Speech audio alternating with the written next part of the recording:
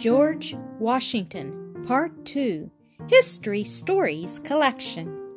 Washington and Braddock. But these were stirring times in Virginia for an English general. Braddock had come up the Potomac, and soldiers, cannon, and supplies were passing right by the doors of Mount Vernon. Every day Washington looked upon the king's soldiers and saw the flash of sword and bayonet. How could he keep out of it? General Braddock liked the young Virginian and made him an officer on his staff. Braddock was a brave man, but he had never made war in the woods or against Indians. One day Washington suggested that a long train of heavily loaded wagons would make the march very, very slow. He was thinking of Indians. Braddock only smiled, as if to say that a young backwoodsman could not teach him how to fight. Benjamin Franklin, a man from Philadelphia, was also troubled when he thought of how the Indians and French would cut to pieces that long line of troops as they marched through the deep, dark forests. Braddock smiled again and said, "These savages may be dangerous to the raw American militia, but it is impossible that they should make any impression on the king's troops." The army, over 2,000 strong, slowly crossed the mountains, and by July had almost reached Fort Duquesne. One day, Colonel's uniform of buff and blue, with a white and scarlet cloak over his shoulders. At his side hung a fine sword. With him rode 2 aides in uniform, besides 2 servants. Many an admiring eye was turned toward this stately young cavalier. After this journey, he returned to the frontier near Greenway Court and remained there a year or 2 more. Washington meets his future wife. One day, while on his way to Williamsburg with war dispatches, Washington halted at a plantation to take dinner with a friend. There he was introduced to Mrs. Martha Curtis, a charming young widow of his own age. After dinner, the conversation with her was too interesting for the young officer to see the horses being led back and forth near the window. The horses were stabled again. After supper, Washington was not yet ready to mount. Not until late in the afternoon next day did he mount and ride away with all speed for the capital. On his return, he visited Mrs. Curtis at her own beautiful plantation and did not leave until he had her promise of marriage. Great armies were already gathering. William Pitt, who sent Wolfe to capture Quebec, also ordered General Forbes to march against Fort Duquesne. But it was November before the army reached the Ohio. The French and Indians had nearly all gone to fight on the St. Lawrence, and the place was easily captured. It is said that Washington himself ran up the English flag. The fort's name was changed to Fort Pitt. Old days in Virginia. Washington now hastened home to claim his bride. To the wedding came the new royal governor in scarlet and gold, and the king's officers in bright uniforms. There, too, came the great planters, with their wives dressed in the best that the yearly ship could bring from London. The bride rode home in a coach drawn by 6 beautiful horses, while Washington, well mounted, rode by the side of the coach, attended by many friends on horseback. The hardy settlers of the frontier, grateful to their brave defender, had already elected him to represent them in the House of Burgesses. He was proud to take his young wife to the meeting of the Burgesses, when the old capital town was at its gayest, and when the planters came pouring in to attend the governor's reception. Washington had already taken his seat among the Burgesses when the speaker rose, and in a very eloquent speech praised him and presented him the thanks of the House for his gallant deeds as a soldier. Washington was so confused to hear himself so highly praised that when he arose to reply he could not say a word. "Sit down, Mr. Washington," said the speaker. "Your modesty is equal to your valor, and that surpasses any language that I possess." Washington took his young bride to Mount Vernon, and there began the life that he enjoyed far more than the life of a soldier. He felt a deep interest in everything on the plantation. Early every morning he visited his stables and his kennel, for he liked horses and dogs very much. He then mounted a horse and rode over his plantation to look at the growing fields of tobacco or wheat, or at the work of his slaves. When the king's inspectors in the West Indies and in London saw barrels of flour marked George Washington, Mount Vernon, they let them pass without examining them, for they were always good. He looked after his own and his wife's plantation so well that in a few years he was one of the richest men in America. But besides such duties, there were many simple pleasures to be enjoyed at Mount Vernon. Here his soldier friends always found a warm welcome. Lord Fairfax and other Virginia gentlemen went down to Mount Vernon now to enjoy a fox chase. Sometimes Mrs. Washington and the ladies rode with dash and courage after the hounds. Now and then boating parties on the wide Potomac were the order of the day. Many times the halls and grounds of Mount Vernon rang with the shouts and laughter of young people, guests who had come from miles around, for George and Martha Washington were young in spirit. The mutterings of war. One day in June 1765, nearly 1,000 French and Indians swarmed on both sides of the road, and from behind the safe cover of trees poured a deadly fire upon Braddock's men. "God save the king!" cried the British soldiers as they formed in line of battle. Washington urged Braddock to permit the English to take to the trees and fight Indian fashion as the Virginians were doing, but Braddock forced his men to stand and be shot down by the unseen foe. Braddock himself was mortally wounded. Washington had 2 horses shot under him and his clothes pierced by 4 bullets. The British regulars soon ran madly back upon the soldiers in the rear. They threw away guns and left their cannon and wagons, while the Virginians under Washington kept the Indians back. The British army retreated to Philadelphia, but Washington returned to Virginia, where he received the thanks of the Burgesses. He at once collected troops and hastened into the Shenandoah Valley to protect the settlers from the French and Indians. The next year, 1756, Washington journeyed on horseback to Boston. Washington came back from Williamsburg and told his family and neighbors about the bold resolutions and fiery speech of a rustic-looking member named Patrick Henry. He said that many of the older members opposed Henry. Washington took Henry's side, but his friends, the Fairfaxes, took the king's side in favor of the Stamp Act. When the king put a tax on tea, Washington and many of his neighbors signed an agreement not to buy any more tea of England till the tax was taken off. When he heard that Samuel Adams and the Mohawks had thrown the tea into Boston harbor, he knew that exciting times would soon be at hand. The very next year, the king ordered more soldiers to go to Boston and put in force the Boston Port Bill and other unjust laws. The colonies saw the danger and sent their best men to hold the First Continental Congress at Philadelphia. Virginia sent George Washington, Patrick Henry, Richard Henry Lee, and other great men. Washington, however, was not an orator and made no speech in the Congress as others did. He was a man of deeds. His time had not yet come. Many persons were surprised to find him so young. For 20 years before they had heard of his deeds against the French and how he had saved the broken pieces of Braddock's army. A member of Congress declared that if you speak of solid information and of sound judgment, Colonel Washington is unquestionably the greatest man on the floor. The Congress, among other things, resolved to stand by Boston. If General Gage should make war on that town, Washington knew what that meant. He was not at home. Many months before, he was busy drilling his brave Virginians, many of whom he had been with him in the French and Indian War.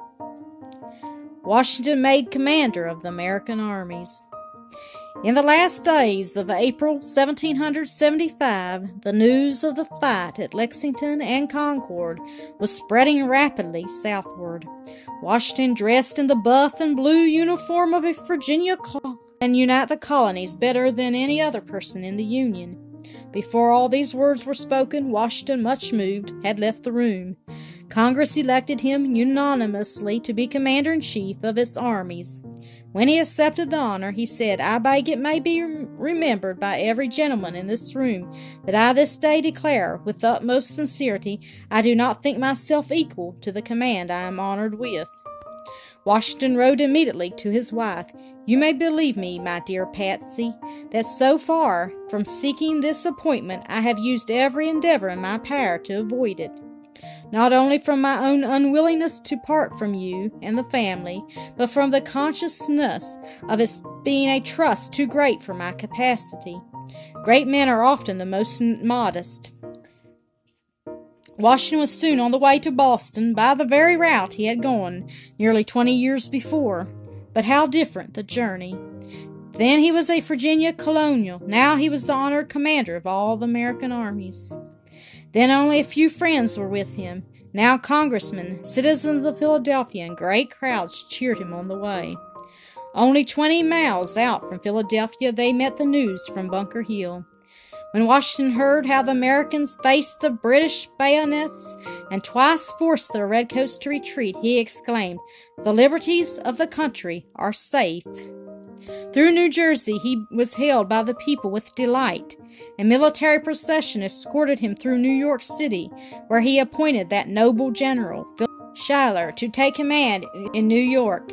The students at Yale gave him a real college welcome, a parade with a band and student songs. On Cambridge Common, under the famous Harvard elm, on July 3, 1775, Washington drew his sword and took command of the Continental Army. There was a great task before him. He had to drill the troops, collect cannon from Ticonderoga, which Americans had captured, and get ready to drive the British out of Boston. It took all winter to do these things. One night in March 1776, Washington secretly sent some of his best troops to build a fort on Dorchester Heights. The next morning, Howe, the new British general, saw Washington's cannon pointing down on his army and ships. He immediately put his army on board and sailed away. This was a victory without a fight. Washington took his army to New York and built a fort on Long Island to protect the city. He was none too quick, for Howe came with 30,000 men and many warships. In the battle on Long Island, a part of Washington's army was defeated. General Howe planned to capture the defeated troops next day, but Washington was too shrewd. In the night, he collected all the boats in that region and rowed his army over to New York before the British knew what he was doing. The great British army and fleet took the city, but by the help of a patriotic lady, Mrs. Murray, who entertained General Howe and his officers too long for their own good, all of Washington's regiments got away safely up the Hudson. During the fall of 1776, General Howe tried to get above Washington's army and capture it, but he did neither, for Washington's troops defeated the British both at Harlem Heights and at White Plains. While at Harlem Heights, Washington felt that he must learn some secrets about the enemy. Nathan Hale, a young officer, volunteered to bring General Washington the information he wanted, but Hale was caught by the British and hanged. "I only regret," he said, "that I have but one life to lose for my country." Howe then captured back, as if to march against Philadelphia and capture Congress. Washington quickly threw a part of his army across the Hudson into New Jersey, but he had to retreat. The British followed in a hot chase across New Jersey. Washington crossed the Delaware and took with him all the boats for many miles up and down the river. The British decided to wait till they could cross on the ice. Some of their generals thought the war was about over and hastened back to New York to spend the Christmas holidays. The people did not know Washington. Those were indeed dark days for the Americans. Hundreds of Washington soldiers had gone home discouraged, and many other faint-hearted Americans thought the cause lost, and were again promising obedience to George III. But the people did not yet know Washington. On Christmas night, with 2,500 picked men, Washington took to his boats and crossed the Delaware in spite of the floating ice. 9 miles away in Trenton lay the Hessians, those soldiers from Hesse Cassel in Europe, whom George III had hired to fight his American subjects, because Englishmen refused to fight Americans. On went the little army in spite of the biting cold and the blinding snow. During this fearful night, 2 men froze to death and many others were numb with cold. "Our guns are wet," said an officer. "Then use the bayonet," replied Washington. There was a sudden rush of tramping feet and the roar of cannon in the streets. The Hessian general was killed, and 1,000 of his men surrendered. There was a strange lot of prisoners. Not one could speak a word of English or cared a thing for George III. No doubt they wished themselves at home on that morning, but the Hessians were not more surprised than the British generals in New York. Cornwallis, the British commander, hurried forward with troops to capture Washington, but rested his army at Trenton. That night Washington's army stole away, and Cornwallis awoke in the morning to hear the booming of Washington's cannon at Princeton, where Washington was defending another part of the British army. Cornwallis hastened to Princeton. It was too late. Washington was safe among the heights of Morristown, where Cornwallis did not dare attack him. These 2 victories turned the tide and aroused the Americans. Reinforcements and supplies made Washington's army stronger and more comfortable. The next spring, 1777, General Howe decided to capture Philadelphia, but Washington boldly moved his army across Howe's line of march. Howe did not want to fight, so he put his army on board his ships, sailed around into the Chesapeake, landed, and marched for the rebel capital, as the British called Philadelphia. At Brandywine Creek, south of Philadelphia, Washington faced him. A severe battle was fought. Each side lost about 1,000 men. The Americans slowly retreated. In this battle, Lafayette, a young French nobleman, was wounded. Lafayette had heard in France how the American farmers had beaten the king's regulars at Lexington, and he had made up his mind to go to help them. On his arrival, Congress had made Lafayette a general in the Continental Army. The winter at Valley Forge. After the battle at Brandywine Creek, the British slowly made their way to Philadelphia. Washington took post for the winter at Valley Forge on the Schuylkill River, 20 miles northwest of Philadelphia. There in the deep woods, among the hills, and in log huts built by their own hands, the American forces passed a winter so full of suffering that it makes one shudder to read the story. When the army marched into Valley Forge, their route could be traced on the snow by the blood that oozed from their bare, frost-bitten feet. Washington wrote to Congress that nearly 3,000 of his men were barefoot or otherwise naked. A part of their army had no bread for 3 days, and for 2 days no meat. Hundreds had no beds, and gladly slept on piles of straw. Others had no blankets, and sat up nights before the fire to keep from freezing. Many sickened and died, but in Philadelphia the well-fed British soldiers had a gay season with balls and banquets. Washington grieved over the suffering of his men, but never lost heart. All the long winter through, with the aid of General Steuben, a noble German officer, he drilled his men. In the spring, when the British started back to New York, he gave them such a bayonet charge at Monmouth, New Jersey, 1778. They were glad to escape that night, instead of stopping to rest and bury their dead. The crowning victory at Yorktown. For the next 3 years, the British army remained in New York, not daring to come out and attack Washington. Finally, in the summer of 1781, General Lafayette, who had now recovered from his wound and had fought with the Americans at Monmouth, was sent to Virginia by Washington to watch the British army there. Lafayette sent Washington word that Cornwallis had come up from the Carolinas and had taken post at Yorktown.